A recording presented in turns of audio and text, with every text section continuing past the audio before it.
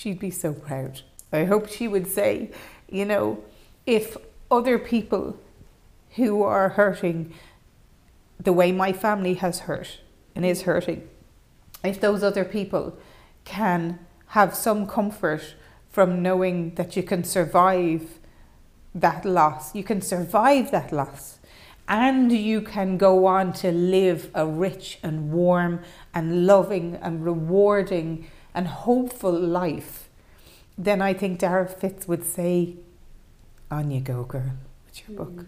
Hello and welcome. My name is Liz Gleeson and you're listening to Shapes of Grief. Shapes of Grief is a curation of stories from international guests who are authors, grief professionals and ordinary people, all with a unique perspective on grief and loss. Loss and the resulting grief can really have such a profound effect on our lives, and it is my intention that these conversations may provide some comfort, hope and inspiration to you, our listeners. If you find the podcast supportive, please do consider becoming a patron on patreon.com. Even €1 or $1 per month can help keep us going. For more grief resources and grief supports, find and follow us on all the usual social media channels and on shapesofgrief.com. On a storm-torn shoreline, a woman was standing. The spray hung like jewels in her hair. Neath the rock of that desolate landing. Oh, as though there were none, she stood there.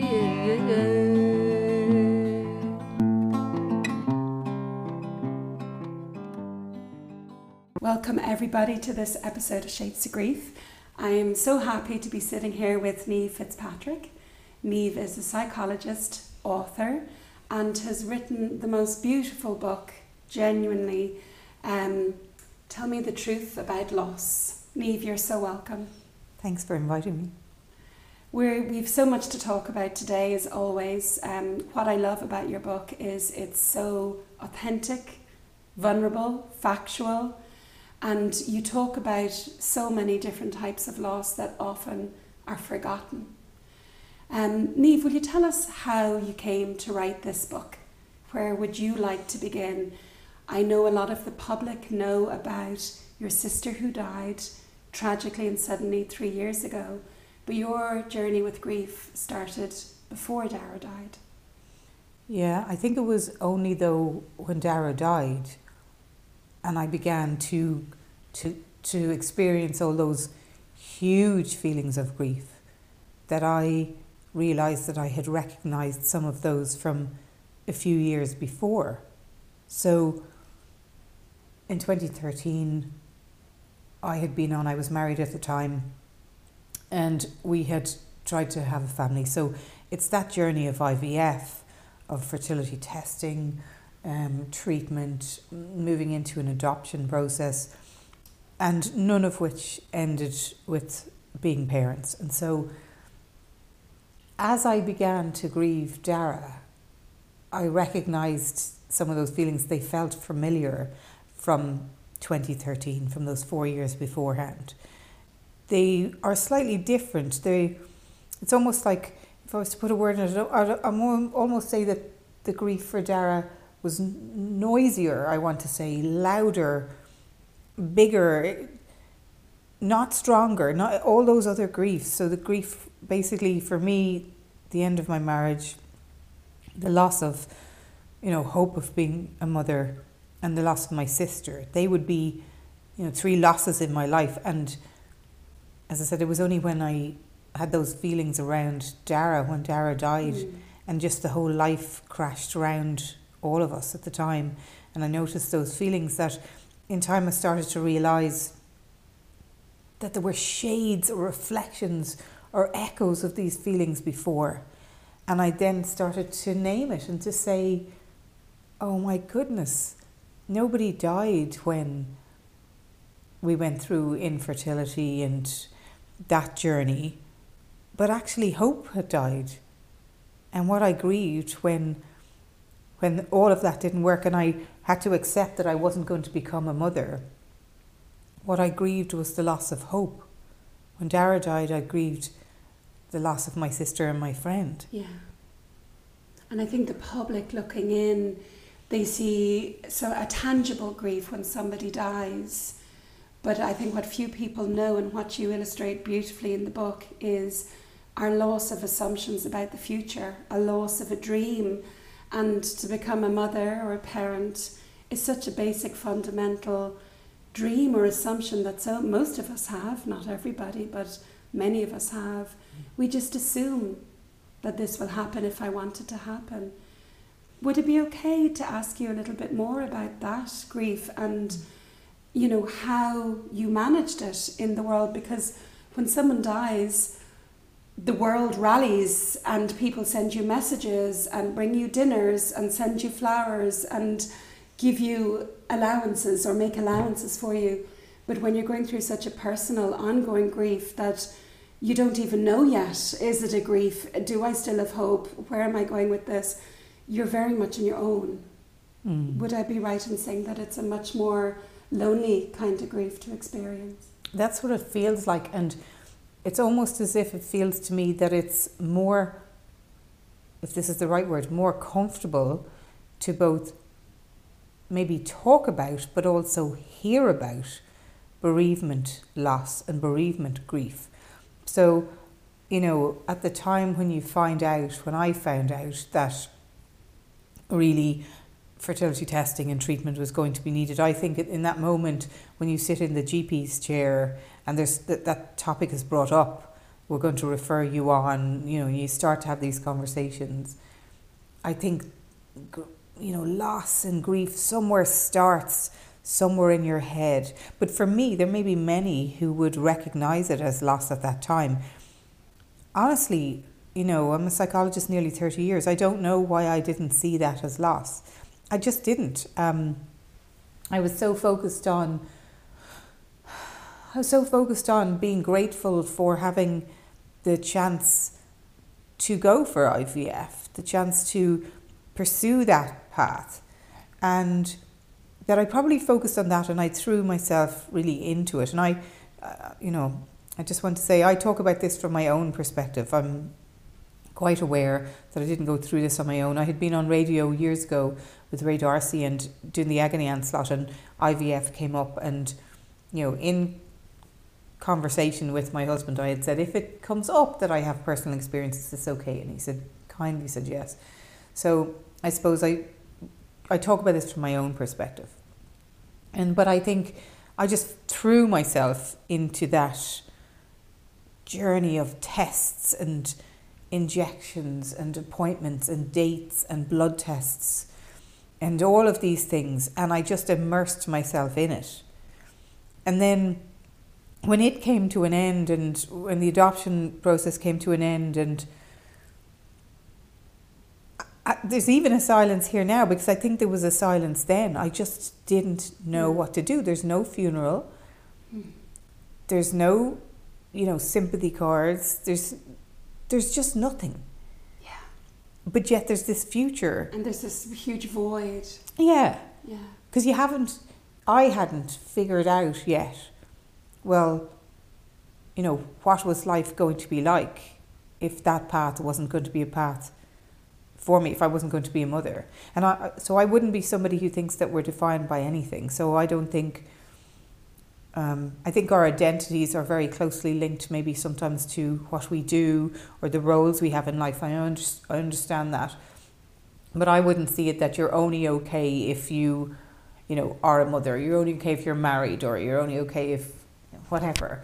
It's a bit like the Baz Luhrmann song.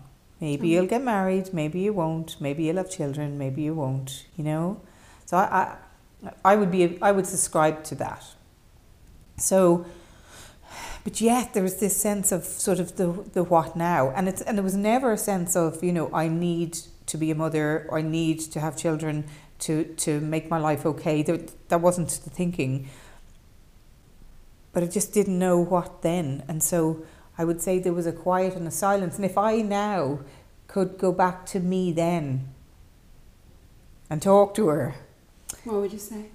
I would say, ironically, I would say, okay, you don't see this as a loss, I get that, but it is a huge thing and has been a huge thing for years in your life, this journey from that first GP to the end of the road.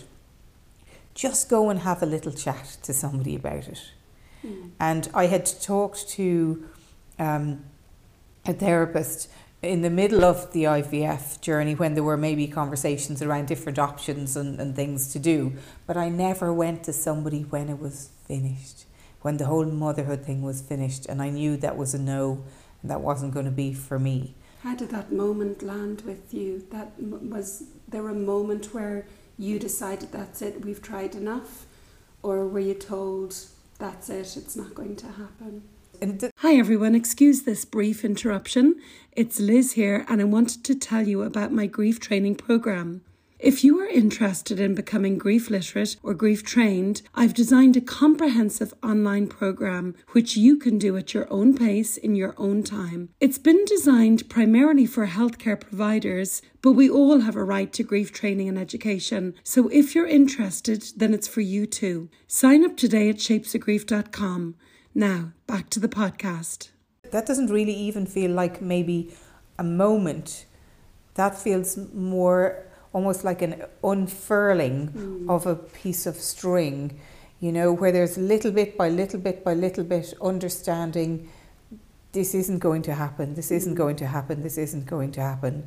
And then getting to a place of realising that the whole life that I thought was mapped out, which might have been, you know, a mother's life, and in time a grandmother's life, like, you know, this idea of, because you, when it's you, just an assumption, isn't it? Yeah, and not a, I don't think we make that assumption from a place of arrogance, or I think it's naivety.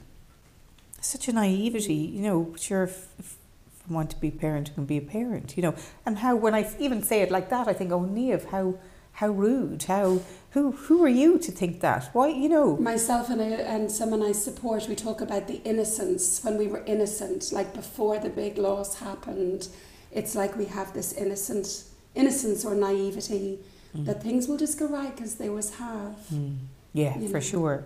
So I think that bit about it landing and where it landed and how it landed, there was almost a little releasing of, until I got to the place where I realised it wasn't. And then in terms of how it landed, you know, as I said, I would say to me, just go, you're in the psychology profession, just go and talk to somebody. And process it and grieve. Process it. And, yeah. But even if I couldn't have seen it, it's probably, not probably, it is why I wrote about it. Because I did think long and hard about just writing about bereavement, grief and loss. That would have been so much easier. But actually, it impacted not realising and naming that as a loss, and therefore not really processing it.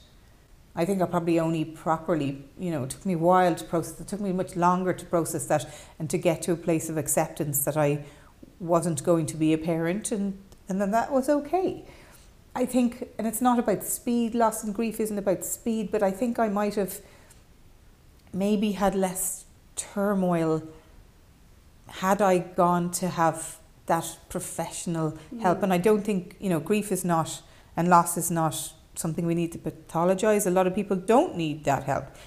But actually, that was such a change of life to realise that I was never going to know that part of life. And that life is so, you know, we think of life, it's so family orientated, and it almost feels to me as if when you're not a parent, you speak about me, when I'm not a parent, that I'm looking at life through a glass window, and families and parents and that whole thing, and family life is the other side of the glass window, and I can see it, but I can't get at it. Now, I don't feel like that now, but certainly at that time, and everybody around you at that age, they're having children, and they're, you know, pregnancy announcements and first birthdays and christenings and all this. When is it going to be my turn? Yeah. So that took a long time, I suppose, to process. And I think when I think of that now, I think of people maybe I know we're in these times with COVID, so maybe people aren't in their workplace in the same way as they would have been before, March 2020, but, some are. And certainly if you think of that workplace and going into a workplace on a Monday morning, there can be people in that space with their colleagues to do a job who might have had that news about an adoption process that hasn't been successful, a fertility process that's the same, but nobody knows about it. Yeah. And yet you might just see your colleague being spiky or grumpy or walking away from conversations, make judgments about them. It's like that meme that went around after Robin Williams died, be kind, you never know what anyone is going through. And actually, everyone is going through something at some stage. Yeah. Like really, everyone is going through something at some stage. Yeah. Because we're all human. We all, if you like or love, at some point, we lose. And that's not said in a, scary, morbid way in any ways. It's actually a freeing thing that we understand that, when we love something and it's not there anymore, that the feelings that come with that can feel so overwhelming and so, it sort of upends us, if you like, that those feelings are normal. Of course they are. You have lost something that you love. So whether that's, maybe a career, whether it's a hope, whether it's that, anything in life you've had, whether there's something you have wanted or loved or liked and had in your life and it's now not there, if it's a person or a dream, it's okay to feel those feelings you have afterwards. In fact, it's more than okay. It's necessary. Absolutely, yeah. Niamh, you talk about your marriage breakdown as well, or the end of your marriage. I don't know if I like the word breakdown. And I resonated a lot with that from someone who's separated 5 years now as well. And again, it is a dramatic loss, a massive loss that people often don't recognise, particularly if you've both chosen to do it. Like, even if you choose to end your marriage, or both of you do, it's still devastating. It's not what you assumed, again, about the future. Would you talk a little bit about the grief of that, Niamh, of the impact of that? I know you talk about it in the book, which is great. But like the IVF that didn't work out, nobody sends a sympathy card when your marriage is over. Nobody brings dinner around. They don't get it. And I think, like any bereavement, it's like, oh, that's something that happened back then. They don't realise that this is something we carry with us all the time. We're still trying to adjust to this new role. If I'm not wife, if we're not a family, if, who am I or where am I, or, dealing with people's projections and judgments about what it means to have the language we use, marriage breakdown, or a broken home, these kind of words. How was it for you? And again, I suppose on speaking. That, so again on that one, I'd be mindful, really, that my discussions in the book on both fertility and relationship ending are around my feelings around both, rather than the details of rather both, than the story. Not exactly. And, it's so difficult to actually speak about separation and divorce. I've recorded 3 or 4 interviews with people on the topic, on the grief of it, and I've chosen not to broadcast them because there's just something too tender about it, or there's the potential for acrimony afterwards. So I really get that, and thank you for being really clear about that. This is your experience of the grief as opposed to your separation story. And I think in my own situation, ours is amicable. He's a lovely man, and so I'm fortunate in that way. I can't imagine what it would be like if things weren't like that. But I think when you think about that time that you say if it's a marriage, my instance is a marriage, you stand up at that altar and you say, above everybody else in life, I'm going to choose to be with you till death us do part.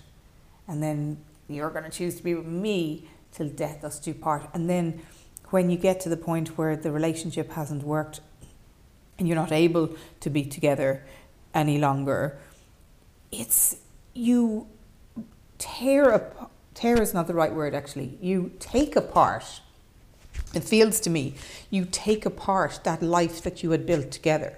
So, when you meet somebody, people start putting your two names together. And then, you get Christmas cards or together, both your names on it, and maybe a house, if you're lucky enough to have a house and a mortgage, or, again, in joint names and all of these things. And you're seen together.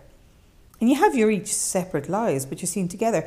And then when this relationship hasn't worked, that you took so much care to mind and to nurture to get to the point where you both thought, yes, it's you, over all people in the whole world, it's you I'm going to sort of tether myself to. And yet the two of you couldn't make it work. Mm. And at that point then it becomes about, this is a podcast so people can't see me obviously, but I keep wanting to do this. It's almost as if I have, something in my right hand and I'm sort of tearing bits off of it, taking bits off it with my left hand. It's like you dismantle, that's the word. You dismantle your lives together, the physical life, the financial life, the emotional life. They aren't the person that you want to ring during the day when something happens and tell them. They're not the person. Yeah.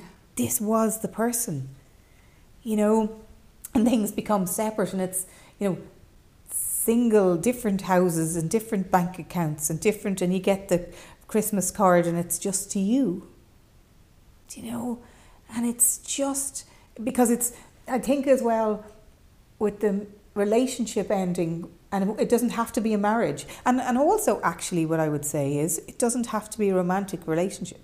So it could be a friendship that's ended. It could be a familial situation where, people in a family, for whatever reason, they no longer speak. When all that happens, you are dismantling a life that you once had with this person. And sometimes within relationship breakdown, it can be, there are steps you have to do, the legal, the financial, the practical. Maybe in a familial setting or a friendship setting, there's even nothing of that.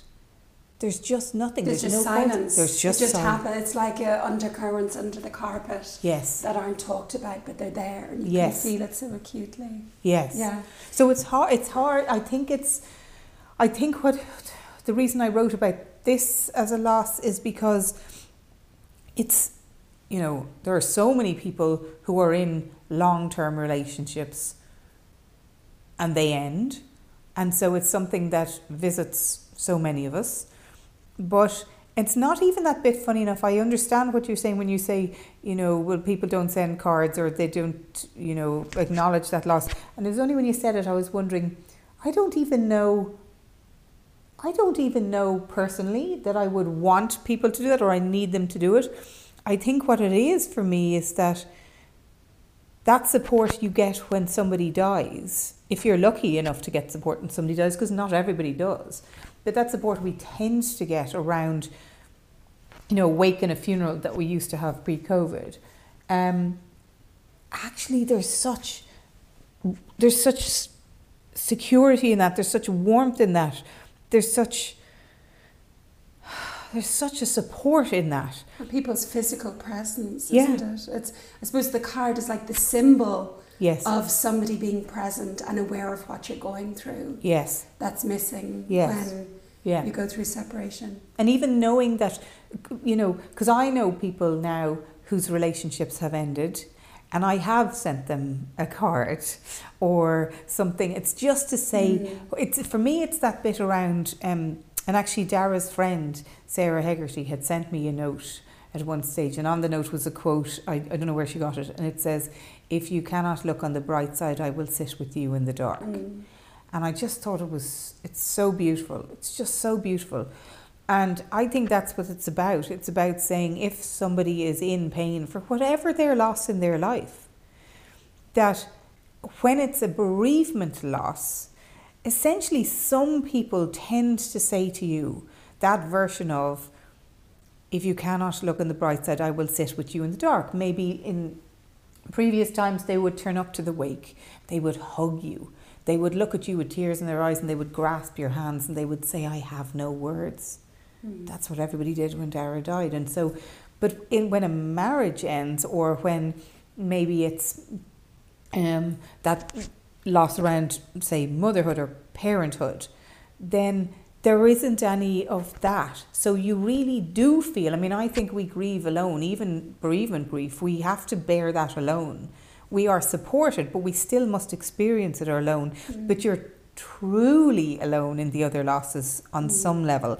Then though, when I meet somebody now, I've some pals whose relationships, whose marriages have ended since mine, and we're kindred spirits. We were before, but we're double kindred spirits. You just get it, you get the other layers. Yeah. As you say that, Niamh, you put your hand on your tummy there, and it reminds me of the part in the book where you talk about the physicality of grief, and this is something that I've researched a lot, actually, how grief affects us physically, and I've written about this. It is such a visceral, physical, you mentioned the words bone deep a few times in the book, I think three times. Do I? I was like, bone deep, oh yeah, I get that. And she said bone deep again. Wow. I think it's in there 3 times. And grief is bone deep. There isn't a cell in your body that escapes it. Like, you know, we're chemically altered, we're emotionally altered, but it's so physical. And I think when a marriage ends, or when someone dies, somebody who was with us, who was near us, who, even if it's, you know, you describe looking out the window and seeing Dara going in and out, I think we don't realise how much our loved ones regulate us. Like, we're being regulated. Even if it's a bad marriage in your kitchen at home, they're there, and at some level their presence regulates us, you know. And that's what really struck me after my separation, was how dysregulated on a physical level I was. You know, how I desperately needed that kind of holding, and just ways to regulate my body again. You really just want someone to come in and put their arms around you. But unlike bereavement, they're not there. You know, it's, oh, sorry that happened. And then 3 weeks later, it's kind of like, are you not over that? You know, that's done, that's finished.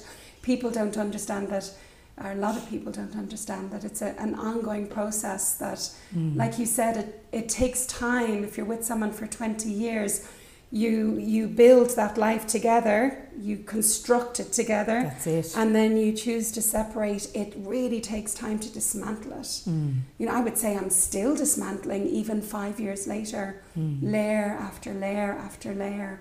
Yeah. It's extraordinary how entwined we are in each other's lives. It's like that Joni Mitchell song, you don't know what you got till it's gone. Yeah, yeah. And I think the breadth and depth of grief is underestimated until we live it, we've experienced it. I think the physicality of grief is probably the bit that surprised me most. Tell us a bit about that, Niamh. When I think of the physicality of grief, I think of 2 elements, 2 aspects to it. So the first is what grief felt like when I heard that Dara died. So my house is 4 houses away from Dara's, and so we were standing in a kitchen that just looks like my kitchen except a different colour, and these 2 men told us that Dara had died, and I don't remember the words, I still don't remember the words, but we had waited that morning. We got a phone call that morning at 6 to say the helicopter was down, and we waited about 6 hours and we were told this. My body registered that as I stood in her kitchen, that I had sat with her in, and we had laughed and we had talked and we had cried and we'd made plans, and we had done the little days and the big days. As I stood in that kitchen with our family and some of our closest friends, and I heard that news, my body knew that Dara was never going to walk in the door again before my head did. Yeah. Because it was a physical blow. So I remember the breath went out of my lungs. I remember this wave of nausea. I remember my chest was as if it was like an elephant was sitting on my chest. It was the heaviness, that's the word. It's this heaviness in my chest. And it was a physical response. And I don't remember any cognition at all.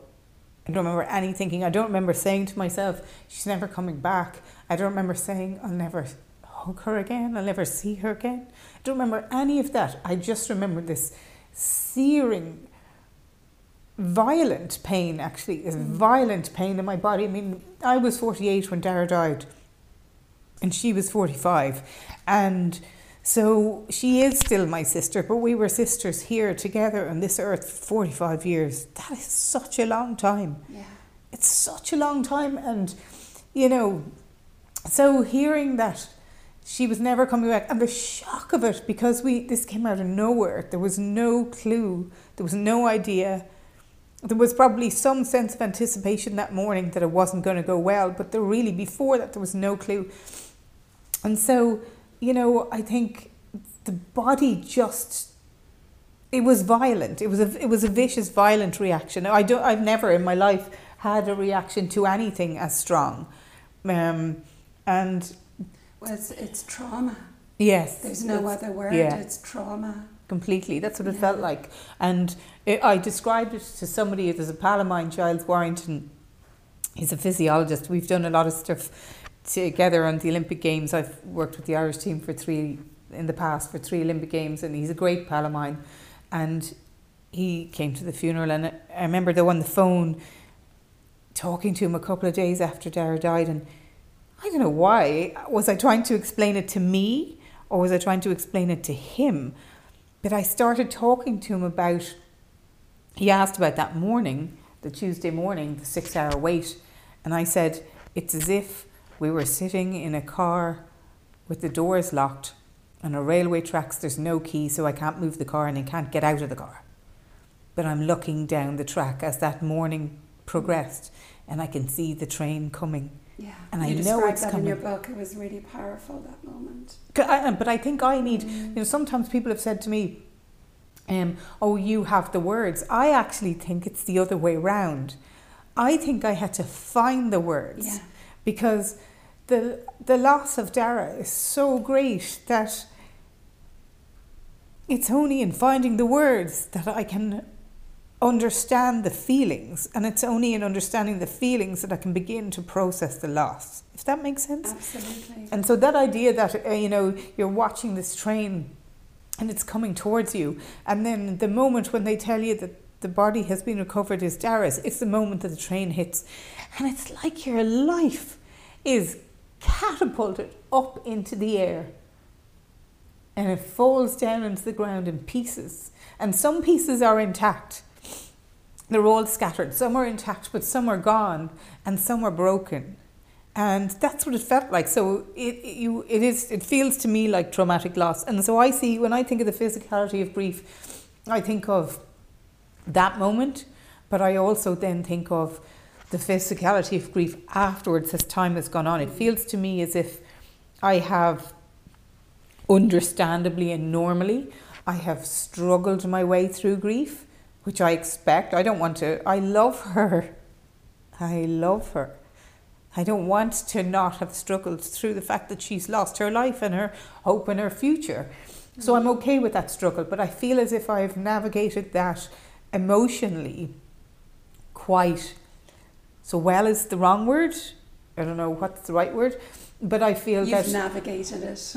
There you go. I've navigated it. Perfect. We Thank don't you. have to quantify. We don't have to, qualify it. Yeah. Whereas I think physically, I feel ravaged by grief and trauma. That's probably the best way to describe it. It hits your nervous system, and it's just there. It's just there, and it can affect us in so many different ways. Yeah, and I think that's the thing. Probably, if I was to go back now, me 3 years or about 3.5 years after Dara has died, and if I was to go back then, to me then I would say, so you're going to tend to do the emotional part of this quite well and mind yourself. but you must also mind your body. Yeah. You must rest and don't worry about sleep. Do not worry about sleep, because the chances are you're not going to sleep, because I didn't sleep. Yeah. Then when I did sleep, I had nightmares. My hair fell out in parts. I had colds, recurring infections. I ended up with suspected pneumonia, sure enough, hospitalised, 18 months on steroids and antibiotics. My body has just been a mess. What I needed to do at some point was stop and rest and let myself just be in that heap. Yeah. But I had to work hard to try and convince the bank to give me the mortgage to buy my home, because my marriage has ended. Again, my husband was kind. When I asked him, could I stay in this home and buy him, he was really lovely, beautifully kind, and let me do that. But the bank needs your kidneys. So I had to work to do that. So I had to keep going. I also, to be honest, even in the shock of that first year, sometimes you don't feel like living. You don't want to die, but you don't have that joy to live. But other parts of me did want to live, does want to live, do want to get on, do want to do things. And so, that I kept going, but I can see that the casualty was my physical body. And I'm not, it's only now, it almost feels to me now, if the first 3 years of grief were like a hurricane, and you're surviving those first 3 years, and I'm saying 3 because I don't know anything else, that's where I'm at 3 years. And if you're surviving those first 3 years, it's as if when you've survived that, and I'm now at a place, even though I'm upset when I'm telling you this, I'm now at a place where I can live, I can laugh, I can remember Dara, and I feel just such a sense of joy for this girl, and so proud that she was my sister. I can be properly happy, bone deep happy. I can do all that. I can feel ambitious. I can look forward. I can bring her with me. I feel I'm there. And I feel I probably began to get there maybe 2 years after she died. Everybody will be different, but it felt to me that it was around then that I started to get hints of that. So at that space, it feels almost as if there was a hurricane and I'm coming out of the bunker. You're in the bunker, because that's where grief puts you for that first few years. And I came out of the bunker, and then now it's as if I'm standing and I'm looking around to see the damage after the hurricane being surviving those first few years after loss. And when I look at the damage, for me, the biggest damage is to my physical body. And it feels now like that's my body of work to do, excuse the pun. That's my body of work to do, which is I actually want to reclaim myself. And it's nothing to do with weight. I'm 3 sizes bigger than I normally am. It's nothing to do with weight. I couldn't care less about that. It is to do with health, but it's to do with feeling like me in my skin again. Because I realise now that actually I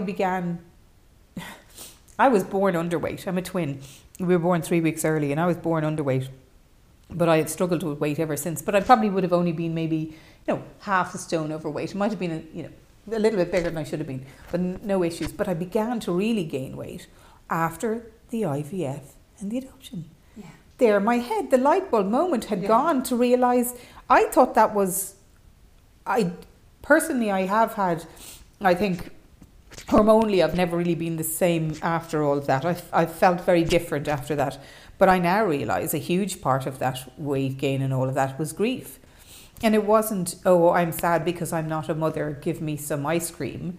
It was the exhaustion of trying to process a grief that I have never named. And the just processing that on my own, because I didn't name it. And what did I do with exhaustion?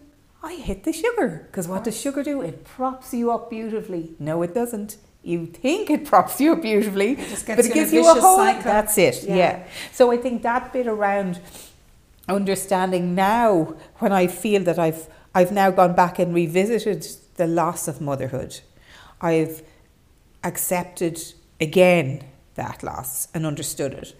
I've accepted the loss of the end of my marriage, and I have accepted and brought into my life the loss of my sister. Now I feel I'm ready to reclaim my body.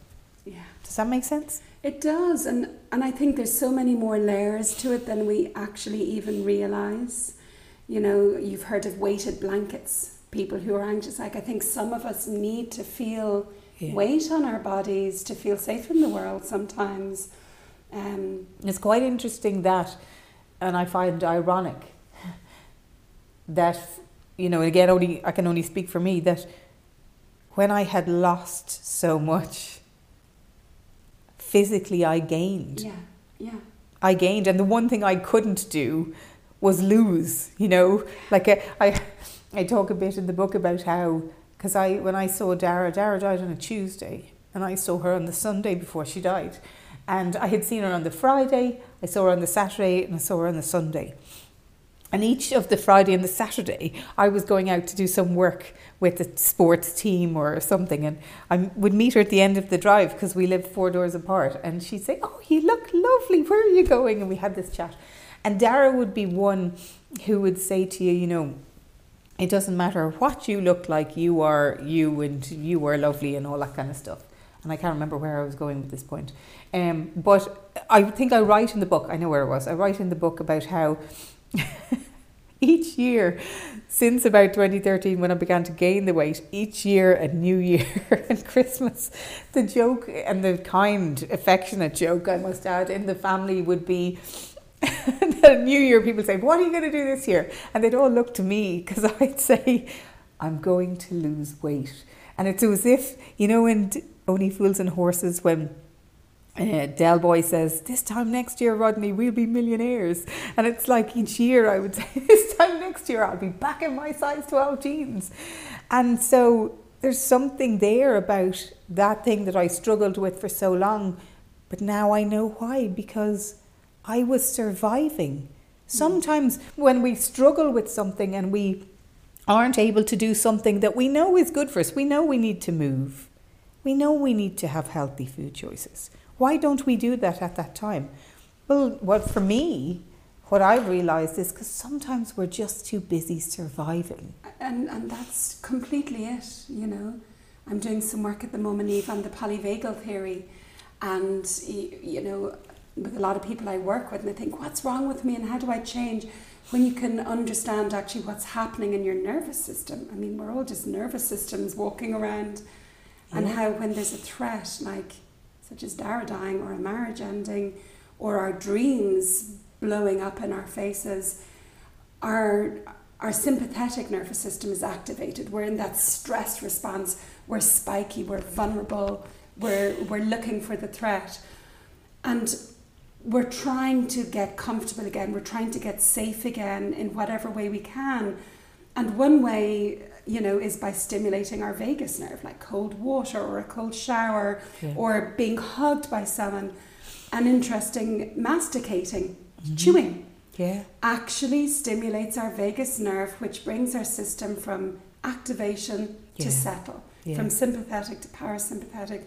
So it's a very basic biological response to stress. Look at the baby screaming its head off.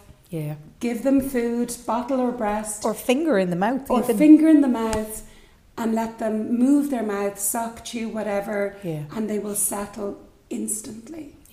Makes total sense. Makes total sense. But I think you don't, again, I shouldn't talk about you with other people, but we sometimes, we don't see it at the time. You know, I often say a dentist doesn't pull their own teeth because we're so close to it. So when you're right in the middle of something, and that's one of the reasons I write about this, is because maybe somebody will read this for whom some of this stuff might not mean anything or resonate at the time, but later on they may say, "Oh my gosh, this way I'm feeling, these behaviours I'm doing around the not moving and the eating too much, or all of those kind of things, maybe I'm trying to survive." And so as a psychologist, then I suppose what I think there is, when you at least understand that, we can move away from the layering on top. So often, I'll come across somebody in my personal or my professional life who will say, I feel anxious, what's wrong with me? I haven't cried because when my mum died, what's wrong with me? And there's a layering of problem on top of problem.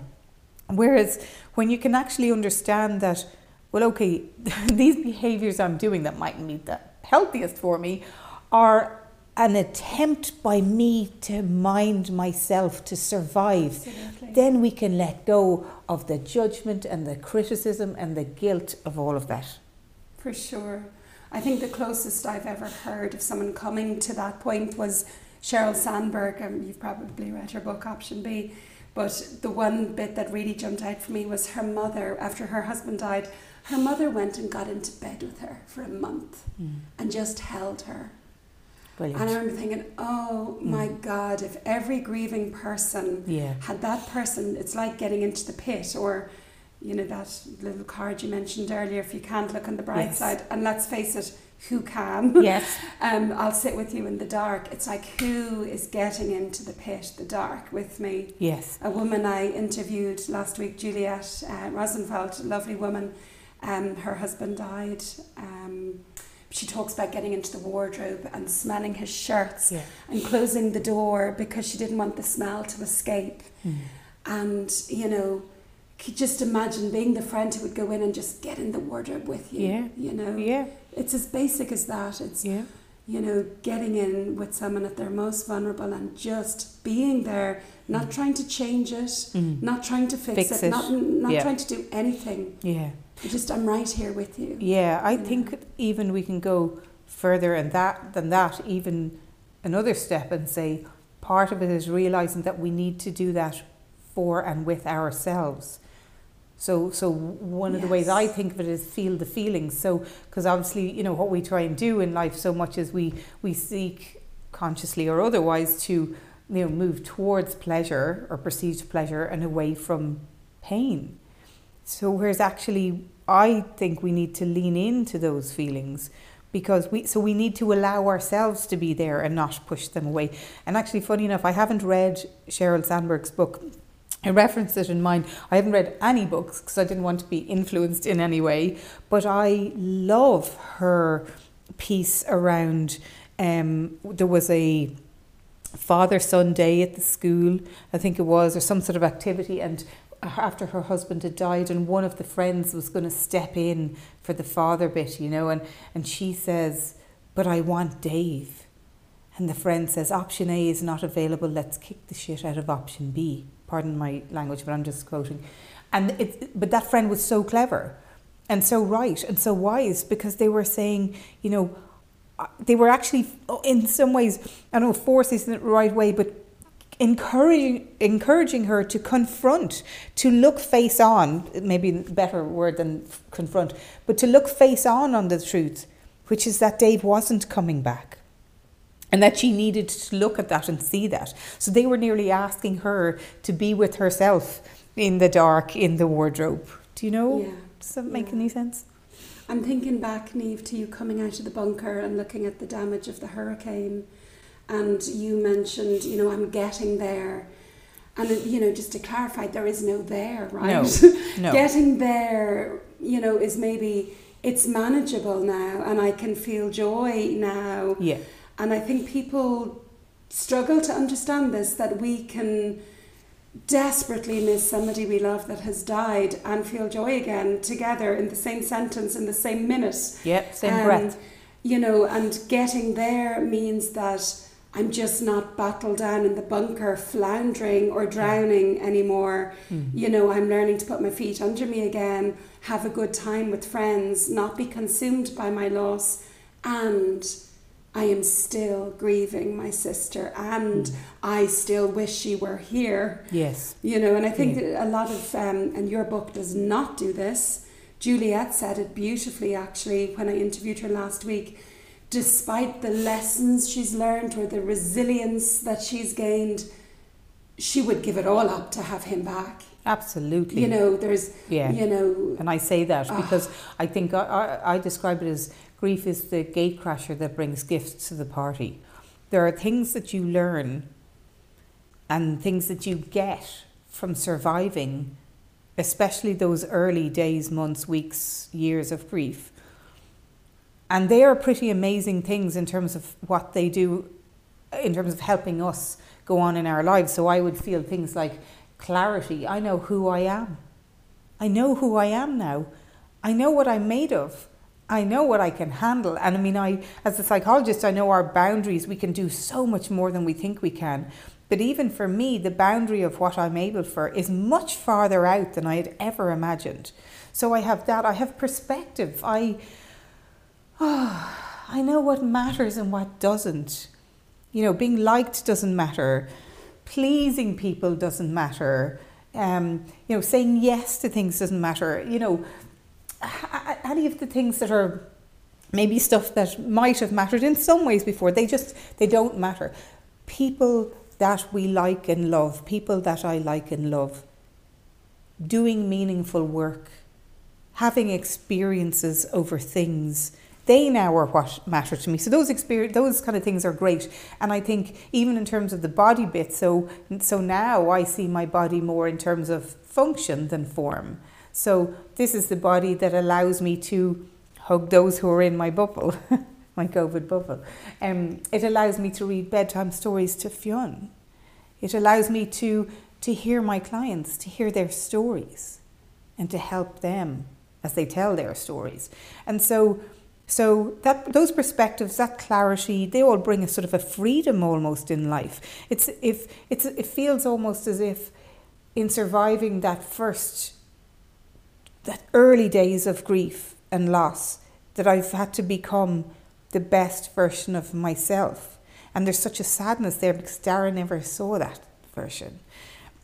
But in a heartbeat, I would give everything. In fact, I would go further. I would say, I'd give anything. It sounds too dramatic to say I'd give all my own tomorrows, but I'll be honest with you, that's what's in my head. I would give my tomorrows to have her back. Just, you know, and you don't want to be greedy with that. So you don't want them back. You're not even saying I want them back forever, because you know you're not going to get that. But if you just had them back for 5 minutes, it would be amazing. Ever be enough? No, but there's something about not having the goodbye. There's something about that that's very hard. It's very hard to, and that took me a long time to really, and I have done so. Again, even though I'm upset, that's okay. That they're just there in your life and then they're gone. They're just there and then they're gone. There's nothing in between. There's no preparedness. There's no there's no telling her that you love her. There's no telling her that you will mind her little boy. There's no telling her that, you know, the world's a better place because Dara was in it. There's none of that. There's just nothing.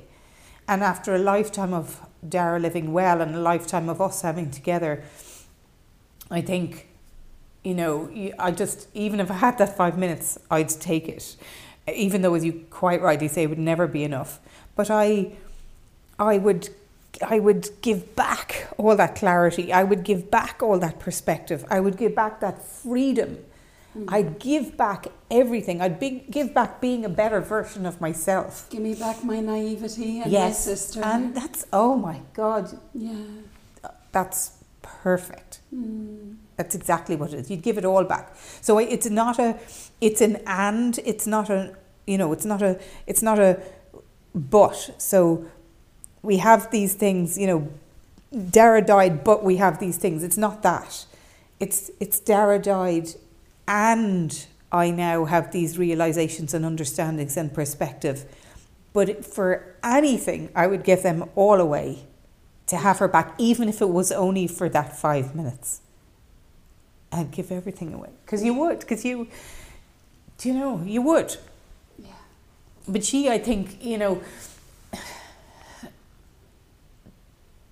Dara fought so hard to live. And she would be so mad. Oh, she'd be so mad. She would be so mad if I didn't live my life a good life, a proper life, a real life, not an existence, not a shadow of a life where I'm waiting to die myself. Oh, she'd be furious, and rightly furious, you know? And that's the way I see it. So having got to a place where I think when you're grieving, it feels to me as if somebody, as soon as you're grieving, somebody dies or whatever the loss in your life, it's as if somebody throws you a bag of rocks, this heavy bag of rocks. And they say, there you go now, Niamh, that's your bag of rocks. And no one else can carry that bag of rocks for you. So they can run alongside you, they can give you water, and you have to carry this bag of rocks for the rest of your life, and you're carrying it up a hill. That's what it feels like at the start. And I think in the beginning, you know, we stumble. The bag of rocks is grief, is loss. It's the weight of the loss of the person you love or the hope that you had. And as you're going along in the beginning, you stumble and you fall down and you struggle. And then in time, somehow you build the muscles in your arms, the muscles in your core, the muscles in your back and your legs. And you learn to carry the weight of the loss of the person you love or the hope you had. That weight does not get lighter, but we get better at carrying it.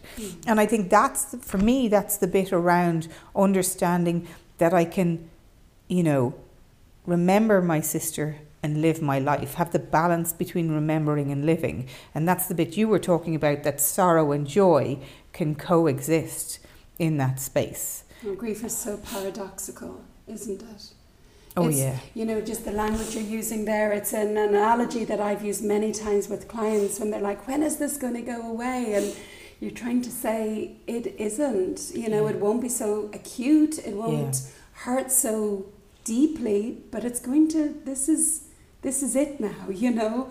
But I would have likened it to the Camino de Santiago, you know. Oh. And I did it a couple of years ago with my daughter, which is beside the point, but I used the analogy of the first few days carrying that rucksack was like, oh my God, how are we going to get to the end of the road? Never mind Santiago.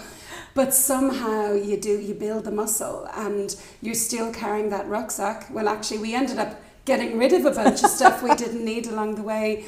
But somehow you build up, you know, you build your capacity, and that's painful. Yes. That's really painful. Yeah. You know, it's, you've touched on this, Niamh, the secondary losses that happen, you know, as we change and as we grow and as we adapt to grief and accommodate to grief, we change fundamentally as people. We're not the same people, and sometimes for better, sometimes for worse. I know I got very spiky and I'm pretty intolerant, and I don't do small talk very well, and you know, I'm quick to call bullshit. I'm like that, you know, that 70-year-old aunt that you go, oh God, but is she, you know, brilliant. I feel like that's happened to me way too soon, and I'm like, Liz, filter, you know. Yeah. But you know, I'm not proud of all the changes that have happened in me, is what I'm trying to say. But they're real. What you describe are real. You know, and it does change you. But the secondary losses, the friendships then, that just can't be sustained because you're so different or they're so different, you know. Would you speak a little bit about the things that surprised you? Like one thing that's so common is people say, those who I thought were going to be there weren't, or some weren't. And lots of people who I wouldn't have thought would have stepped in were right there, like my rocks. I was lucky. I was really lucky because actually my friends, when I think of the people who had become my friends in my life long before Dara died, they turned out to be, without training, without forewarning, without anything, they turned out to be the most amazing people at propping me up when I couldn't stand. And I haven't lost any friends. I mean, that's quite incredible to say. I moved away in the grief around infertility. I definitely moved away from some people for a period of time. Yeah. So I got to a place where I didn't go to the christenings or the, you know, bits and pieces like that. I just didn't. and I moved away from that. I think when a marriage ends or a relationship ends, naturally there will be some people who were maybe jointly friends who will just gently maybe move towards one or other of you. That has been absolutely minimal in our case. So again, really lucky on that, really fortunate on that.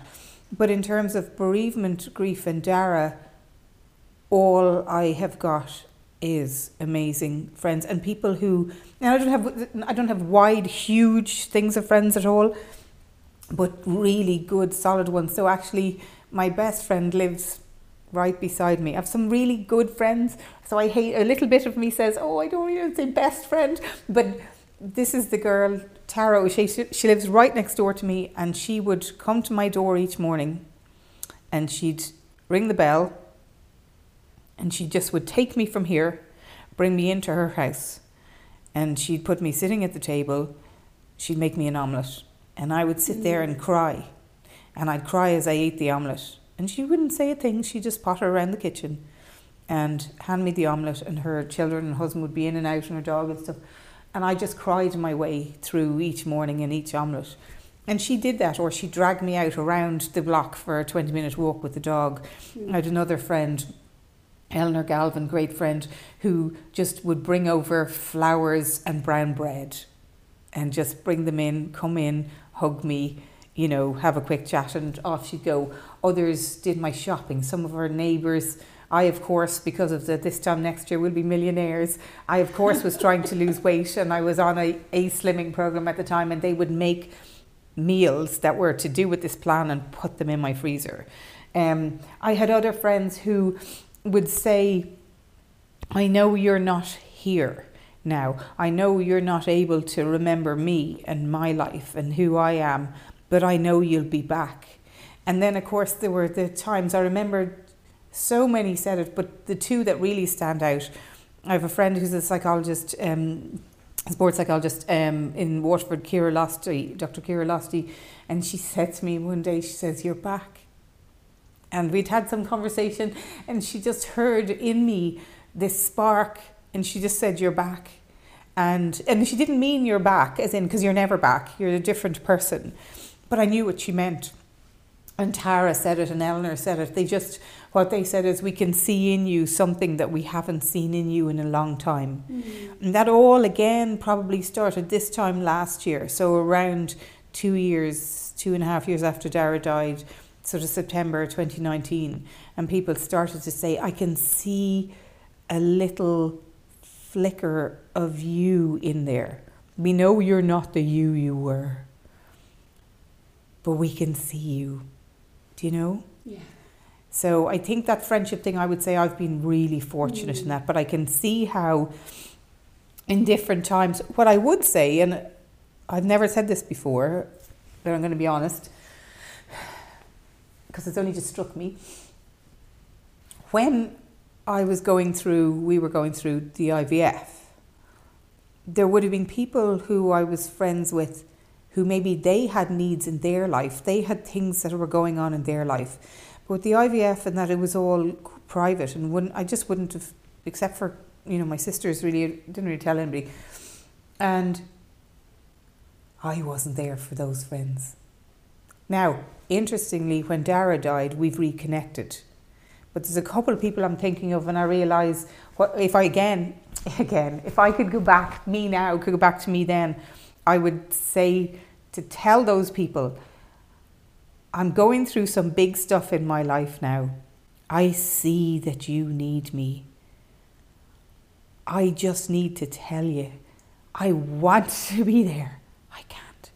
Yeah. I can't. I'm trying to stay standing myself. I just can't. And even to name that just might have been nicer and kinder and better for them and for our friendship. But I probably just quietly, just without meaning to, but just quietly without saying something, I just stepped away. Now, as I said, we've reconnected and I feel great. It's just a couple of people, maybe 2 people. And I feel good about that and I feel happy that.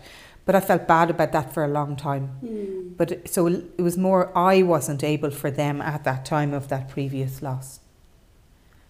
And again, the benefit of hindsight, isn't Yeah. it? Yeah. You'll know it the next time. Yeah, it's probably that the hindsight bit is one of the things I would wish for a reader of this book, is that there might be something, as I said, that they may read now that might have no bearing on their life till later, but later they might be able to say, I wonder, could be that thing, Yeah. this be that Yeah. thing that she was talking about. Yeah. And at least, you know, sort of almost avoid my banana skin.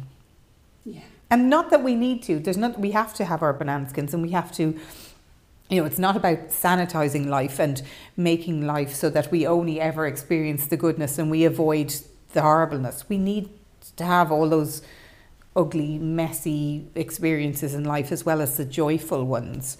So it's not about that, but it's, I think in the grieving community, I think there is a, probably I would say, there's a kindness in that people hand back. It's almost like they pass back down the line information, learnings that they have had and experienced themselves. It's compelling to. That's it. It's compelling to help people. Yeah. You know, when you've gone through something so dreadful, you hear people say this all the time, I wouldn't wish it on my worst enemy. And it's exactly that. It's like we want to turn around and go, watch that, Yes. watch that one. Yes. Maybe try this way. This is what happened to me. And it's some way of just making sense and giving back somehow. Yes. And I think what's interesting there is, you know, so I wouldn't be great for social media except Twitter. So I'm on Twitter and I like Twitter. Social media can be a cesspool at times. My experience so far has been of a community. And I would be connected That's with where we people. met. Exactly. Yeah. Exactly. I'd be connected on there with people that I haven't met. And I know we're socially distanced and I haven't been able to hug you, but if it hadn't been COVID times, I'd have given you such a big hug because we've connected on there and I can see the work you do and it's brilliant. I've never listened to any of your podcasts yet because like I said, with reading, I didn't want to be influenced when I was writing, but I will immerse myself in it. But there was other people like, you know, Kathleen Shada, Fiona Toomey, even Vicky Phelan. There's so many people who I've never met, but who somewhere along the line, loss and grief have touched their lives. You just know you get each Yeah. other. And you find each other, Yeah. and you just you seek each other out, and you just find each other, and I think with each of us, we maybe came to loss and grief from different perspectives, and some of us are at different places in terms of time on that journey, you know. And again, that's a journey without an end, and I do understand that. But I think there's something there about the sharing. So I'll notice that we will all tend, as long as we see it, to mark each other's anniversaries. So if somebody says it's the anniversary of their loss, there's no way, if I see that, you can't pass that. Mark it, acknowledge it. And there's a warmth, even though I've never met, it's not all women, but a lot of them are women, even though I've never met these women, you know, Fiona and Kathleen and that, there's such warmth for them. It's, you know, it's one of the notes I had today was, it's like we know when someone gets it, when they know the space or they understand the pit, let's say. It's like dogs know people who are dog people. Yeah. Now that's a bit of a weird analogy, or but you cats just know. People who aren't cat people. Good point, yes. No, but it's true. I remember going into one of my son's classrooms. He was about 7 and there was a new kid in the class and he happened to be sitting beside my son, and I remember looking at this little boy and he looked at me, and immediately it was like, what is your story? You know, when he looked at me like which is unusual for a child.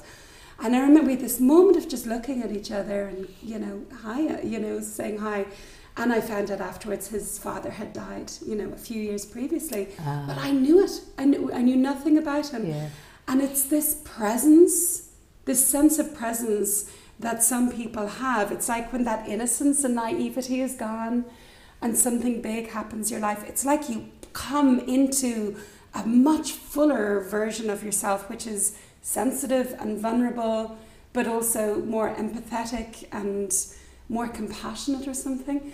But it's interesting how you can find those people even on Twitter. Yes. There's an energy about the words they use or the way they communicate, or isn't it? Completely. And I think it would be one of the gifts that grief has brought, is that understanding that even in the face of, Albert Toomey would be another person actually when I think of now, but even in the face of trauma, loss, that these people choose kindness towards others who are experiencing trauma and loss. And they don't need to do that. They could bunker down and just mind themselves. And nobody would ever, say anything about them for that. That would be perfectly okay to do. Yet each of those women, for example, that I've mentioned here, and including you, have at different times. It could be a word. It could be a nod. It's just something to say, it's okay, you're okay. I mean, this is not okay. None of this is okay that any of us have lost. It's a knowing. Yeah. It's just a knowing, isn't it? It's quite amazing. That was quite surprising.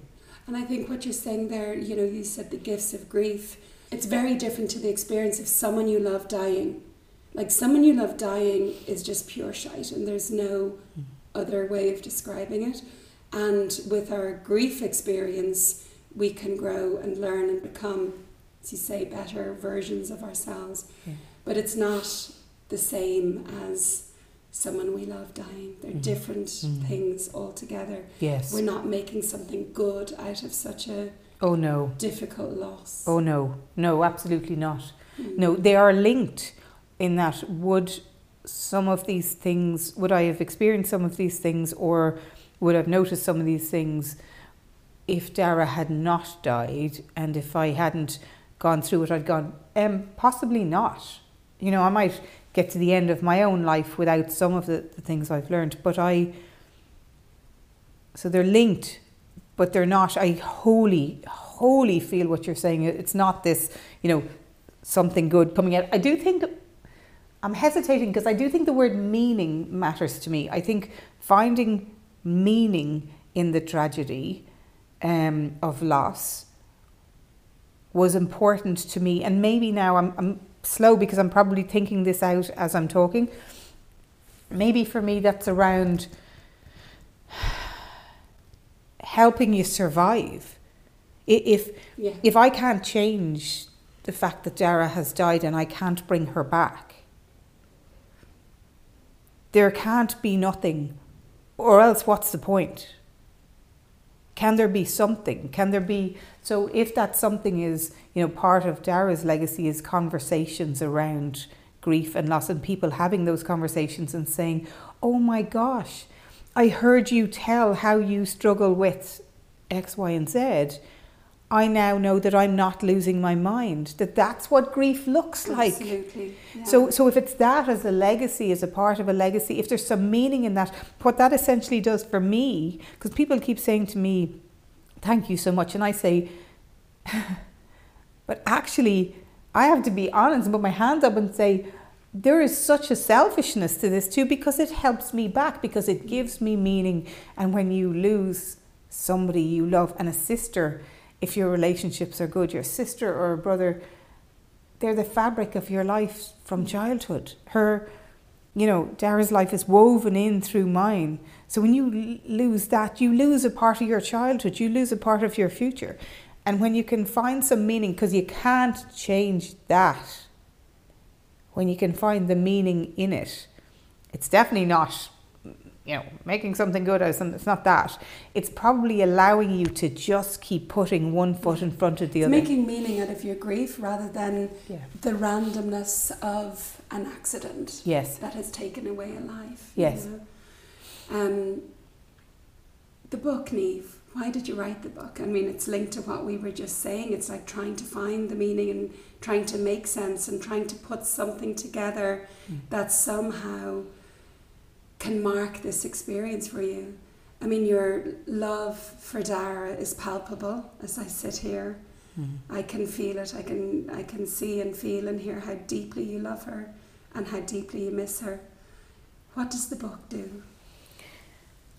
I think On the day Dara died, we were being driven to Mayo to bring her home, and I took out my phone and I wrote on the notes section of my phone, I wrote 3 words, and it was vicious, violent and visceral.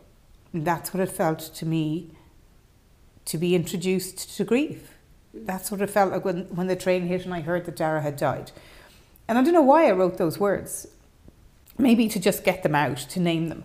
So I wrote those words, and then that time was so overwhelming. There was information, there was travel, there was long hours, there's the admin of grief around a funeral and all of this, and then in our case travelling to Mayo and learning about Dara's death and all of that. And so each day it was almost like I emptied my head onto the notes section of my phone. And some days I would just write a word, or some days it was a sentence. And I never really thought anything about that. I mean, I had no notion. I'd been approached to write a book on several things by different people, not publishers, but different people over the years. And a couple of times I was half tempted, but I had no heart in it, so I never did it. And then about 6 weeks after Dara died, I was going back to work, and I was ready to go back to work. And not everybody needs to see somebody professionally when they're grieving. I personally did. And I went to see a clinical psychologist who works in that trauma space, and he has been an amazing support.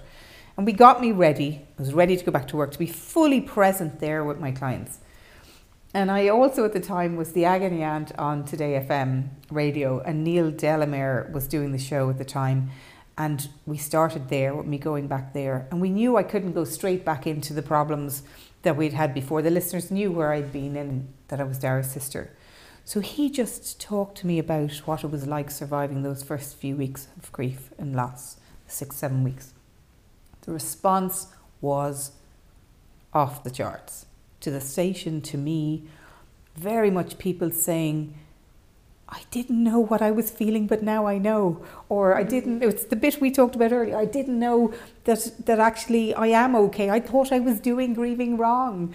I hear your struggle. Now I feel it's okay for me to struggle. There was this huge tsunami. So I probably put all that there, thought, oh, that's lovely, I'm happy to help, but didn't think anything. And then over time, I suppose within that first year, I was approached by 4 different publishers and Gill Books. I met them all, maybe out of curiosity really, and Gill Books were just such a fit. They have been fantastic. It must have been so hard for them to work with an author who missed so many deadlines and who stopped and halted so many times with grief. So hard for them, and they've just been amazing. I mean, it's quite a feat to write a book in the midst of grief, Niamh. Most of us can't even read a book. I don't think, and I couldn't read. It's funny that you say that. Well, it's not funny because it's, anybody who's grieving understands it. But I'm an avid reader. If I go on holidays, I would read 12 books. When we used to go on holidays, do you remember that? For 2 weeks. So I would read 12 books. I love all the, Lee Child, Jeffrey Deaver, all the sort of thrillery ones. But after Dara died, I couldn't read. I've hundreds of psychology books. And each week I sit down, I take some time, take a spread of books, and I just go through bits and pieces to keep my reading up to date. So I managed to do that, but I couldn't do any other reading. And it probably took me about a year before I could. And so I understand the reading bit. I probably started writing just after the first anniversary, somewhere there. And so it's taken me 2 years to write it, 2 and a bit years to write it, and start. I think writing a book while you're grieving now has made it for a better book because it was it really is the truth. I wrote with the brakes off, and it is in real time what grief has been like, using those notes that I made, my real words, my actual at the time words as a foundation and building from that. So in that way, it's probably a better book, but I would never do that again. Because it was unbelievably difficult. It was unbelievably difficult. The physical act of producing over 100,000 words and having to sit to write that. Again, Gill were amazing. I gave them in September 2019, I handed them my first, I'm laughing, I handed them my first, go, if you like, at the book. And they came back, they read it, and they came back and they said, Yeah, so that's okay. So it needs a sensitive edit. And I thought, oh, that's great. I was delighted with myself.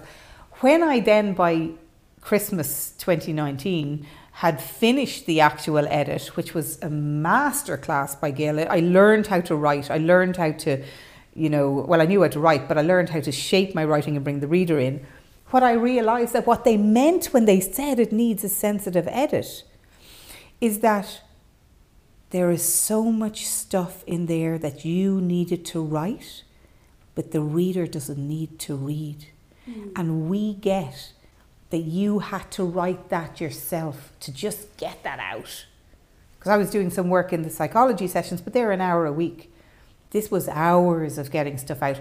And that's what they meant by a sensitive edit. So now I understand that. So the whole process, very cathartic, very painful, physically very hard, but actually I'll be a psychologist 30 years next year. This almost feels like one of the most important bits of work. It's just, when I hear people say, I get emails and somebody say, my baby died and I'm reading your book, or I've read your book, my baby died 4 years ago or 5 years ago, and you're saying my life. Yeah. You're saying my story, even though my loss and their loss are completely different. I can't imagine what it would be like to lose a child. And the humanity comes out in the pages, Niamh. Yeah. I told you I read many books that are sent to me for people who'd like to appear on the podcast, and I read yours. I think I'm 14 chapters out of 16 read, but in 2 days, Wow. And thank you. As I said, to give a whitewashed version of grief would have done such a disservice to the reader, because people would have been left going, well, I've so much more going on than she does. Yeah. There's something wrong with me. But you name it when you're on your knees, you name it when you're wailing, you name it when you're holding back, you name it when you're raging to the sky, you name your vulnerability. And that is what will have someone at the end of the day close the book and breathe a sigh of relief. And that'll be the voice that's saying, you're not crazy. You're human and you're grieving and you loved. And this is what it means to lose someone you love. And you're not on your own. You're not on your own. I think that's so important. Yeah. But I really appreciate you saying that about not whitewashing, because the whole experience of what's quite interesting is you write a book. So I agreed to write the book, and then got into the process of writing it, and wrote it, and then got into the process of editing, which was, it was like doing a degree course in 3 months, a writing degree course. I learned so much. It was, if you took the emotion out of the content of the book away and you just look at the process of editing, it was fabulous, such an interesting process. But then when I submitted it, it's only then, my goodness, it's only then that my brain whispered, people will read this. People will read this.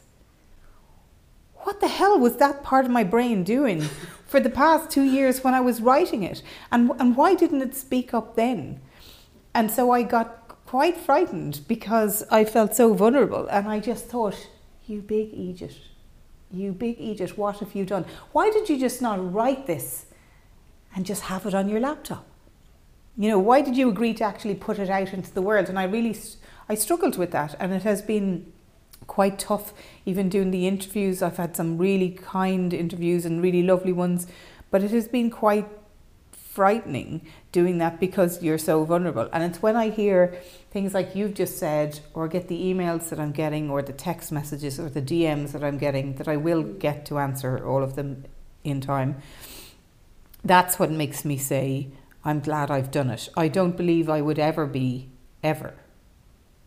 personal in my writing again. I'm not sure that I ever could, because it's completely terrifying. I'm fairly hardy. I'd be a Connemara pony rather than a racehorse. So I'm fairly hardy. Well, it's like going out naked. I mean, isn't it? It's in those some ways dreams we'd have of being exposed. Yeah, totally. Yeah. It takes tremendous courage. Yeah, and I'm glad. I'm properly glad to have just maybe added with you and with others to give a voice in that grief space. And maybe as a psychologist, it possibly would have felt inauthentic of me to just ignore that and to never go there and to never say anything. There's something about that just didn't feel right. But it has been and is, it's a huge risk and a huge vulnerability. So I'm glad I've done it. I have no regrets. I'm really happy with it. I'm so proud of it as a piece of work. And for every person who has texted or come up to, socially distance, of course, my parents or my family or my relations or my friends and said, this has helped my mum or this has helped my cousin. For all of those, it was worth doing. And I'm very glad. And that's already, and it's only out not even a week. Yeah. You know, and I think as they come crashing in, you know, it will really give you much more courage around the book. People don't get grief, and as a griever, you cannot get it right ever in terms of the public. You know, oh my God, she's going to the grave every day. There's something wrong with her. She's not managing this. Oh my God, she hasn't gone to the grave at all. There's something wrong. You know, yes. People will always judge and have an opinion, and they just don't understand it. And people can be so insensitive. They probably don't mean to be, so there's probably no intent at all. Yeah. They don't mean to be. It's just if you don't know it, like all the usual cliches of you're so strong, I wouldn't be able to do it. The list goes on, and how we interpret that, and those who are grieving, how we interpret that. It can be very painful, and I think in grief, when we meet someone who's grieving, we can either ease their experience or exacerbate their experience. Rarely do we stay neutral. So if people were to take something from this conversation, how can you ease this experience? And sometimes it's to say something, and sometimes it's to say nothing. Yeah. But listen is number one. Just listen. See what's needed. It's not about you getting it right. What does this person need right now? Yeah. And I think there's something there about realising that actually, you know, for me, would I, even as a psychologist, would I have understood this before Dara died? Yeah. Really understood grief? No. I mean, I don't think I need to have experienced anxiety, you know, in order to be able to help somebody who's experiencing anxiety. So I don't think it has to be that. But I think that there are some things in life where it's a bit like, so I'm not a mother, but I think that bit around, I'm laughing because a lot of my pals who are mothers, you know, at different times where they'll say, nobody told me that it was like this. You know, those first days and nights and weeks and months of parenthood, you know. And I think I can have an idea what it's like to be a mother or a father, you know, in those early times, but I can't know it. I've never done it. So I think the grief bit and the loss bit is quite like that, in that there's some things you just have to live it, to know it. And maybe that's a big part of the reason of writing this, is that there's just so much stuff there that I didn't know. If my experience in that book was stuff that I had known before and that I thought everybody else knew, I wouldn't have written the book. There would have been no need to write the book, but it surprised me, and I understood that I was hearing people giving out to themselves for not, in air quotes, grieving properly. There is no grieving properly. Whatever the hell that looks like. Exactly. Yeah. Well, Niamh, I think it's a tremendous gift to anyone who's trying to figure out grief. And for people who aren't, no grief before it hits you, and no grief, you know, because somebody you know is grieving. Yeah. You know, it's really beautifully done. It's exceptionally moving. I feel a warmth to Dara, that this woman I've never met. You know, your love is tangible, and I feel it in my belly thinking of her. And you haven't even read, if you've got to 14, actually, now, to anybody listening, you don't have to skip from chapters 0 or, you know, 1 to 15, but I think chapters 15, 16 and the afterword is about Dara. They let me write a chapter on Dara, and it's just beautiful. And so you haven't even read haven't the even best got bits there. of the book. I'm on page 238. Oh, wow. Okay. Yeah. Yeah. So, you know, so I'm very touched by that.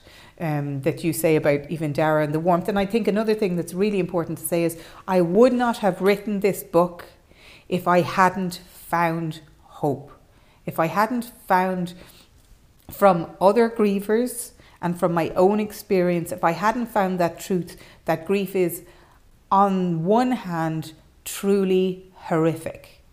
And, not but and on the other hand, another truth about grief and loss is that it is survivable and that we can in time, over time, and with work, because I don't think we're passive in grieving. I think we need to, when we're ready and in the ways we can, we need to be an active participant in it. I agree.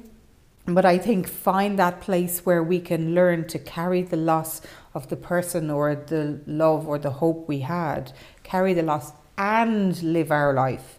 If somebody said to me, what's the goal of grieving? I don't think it has a goal, but if it forced me, I would say it's to help us find that balance between remembering and living. And I think if I hadn't found that myself and gotten to that place myself, I wouldn't have written the book. About this time last year, Dara used to say this saying, so if you were going to meet her somewhere and she was late, she'd always do this, she was late or got called out on, on a call out and said, I have to work. She would just say to you, no, you go ahead, you crack on, and I'll follow you. And this time last year, that expression, you crack on, kept coming into my head. And it was as if she was saying, go on, girl. Like, go on and live your life, you crack on. What would she say about this book? Oh, I hope she'd be so proud. I hope she would say, if other people who are hurting the way my family has hurt and is hurting, if those other people can have some comfort from knowing that you can survive that loss, and you can go on to live a rich and warm and loving and rewarding and hopeful life, then I think Dara Fitz would say, on you go, girl, with your book. So even in death, she's saving lives through your book. Yeah. I hope so. Eve, thank you so much.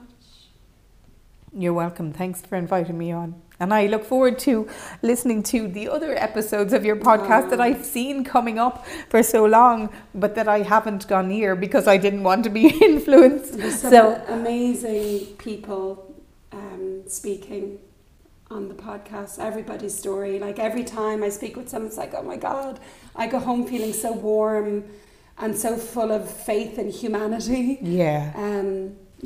It's a real precious gift to be able to do this. I know that sounds very cliche, but it's authentic. I hear you mean it. Yeah. And I think what it does also is, to be honest with you, it shows you humanity. It shows you what humans are made of and what they're capable of and what we can do. You have heard some of the most awful stories, life stories, not made up stories, life stories, real stories. And you have heard how people navigate that. And this is my story, but I want to be clear. This is not about me. This is about the story of loss, the story of grief, the story of love, the story of hope. You didn't read anything else, and you didn't like. I know 80 people who could have written that book. Wow. Apart from Dara's love, in terms of the experience of it. You know. Yeah. What was it you said earlier about coming out of the bunker? Yeah. Or you said it was like, I blew up and there's bits of me everywhere. The train hitting. These are all the train hitting. These are all the things I hear over and over again. Ciara Kelly describes it like a truckload of grief was dumped on her. Helen Lamb describes it like, it's like all my life was thrown up in the air and just some bits came back and I was looking for them. Another bereaved mum describes it's like I'm blown into smithereens and I can't find the pieces of me. Wow, the same words. That's amazing. It's like it's all metaphor and symbolic because we don't have language.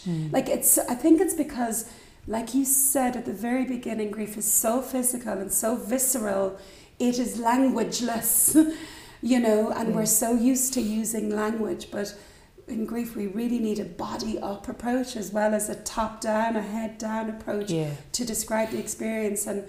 And because it's so physical, people are looking for symbolic ways of describing what's happening in their body. Yeah. If I was a musician, I would have written a song. Yeah. I would have written a song. For me, it just happened to be words and it happened to be a book.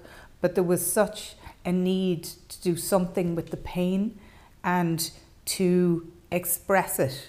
And when I hear songs, you know, so, and I don't mean the obvious songs, you know, like Chris Martin's Fix You, which is a lovely idea, you know, but got it a little bit wrong there, Chris, because and that's not what he meant, but obviously you can't fix somebody.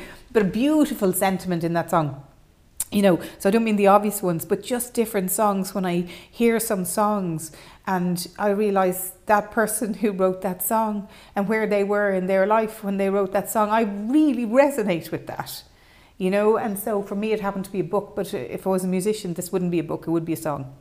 So I think that that need to express, and I'd say to anybody who's grieving, when you're ready, whatever it is your way to express. If you want to run it out, if you want to garden it out and create something beautiful that way, if you want to sing it out or play it out, you know, it doesn't matter. See if you can find some way, as long as it gets out. Exactly. Yeah, it needs expression, absolutely. Yeah, but thank you for inviting me on. I'm really glad to be here. Yeah, total pleasure. And thanks, Neve. Thank you so much for listening to this episode of Shapes of Grief. This podcast is not a substitute for professional medical or psychological advice, and if your grief is making you unwell, please do go to your healthcare provider. Grief is a normal part of being human. You're not alone. Once again, please do consider becoming a patron of Shapes of Grief on patreon.com. This is a listener-supported podcast, and we rely on your support to keep us going. The music was written by Silly Wizard and performed by Sue Hart and Martin Craddock, especially for the Shapes of Grief podcast. Until the next time, from me, Liz Gleeson, stay well and take very good care. On a storm-torn shoreline, a woman was standing. The spray hung like jewels in her hair. 'Neath the rock of that desolate landing, oh, as though there were none, she stood there.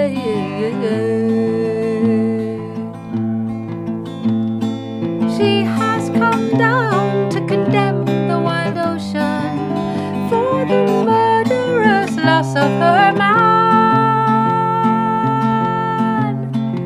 His boat sailed out last Wednesday morning, and it's feared she's gone down with all hands.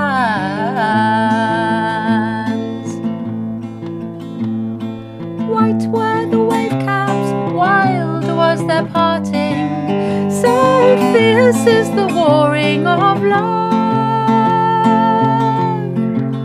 And she's prayed to the gods, both of men and of sailors, not to cast their cruel net o'er her love. She has come down to condemn the wild ocean for the murderous loss of her man. His boat sailed out last Wednesday morning, and it's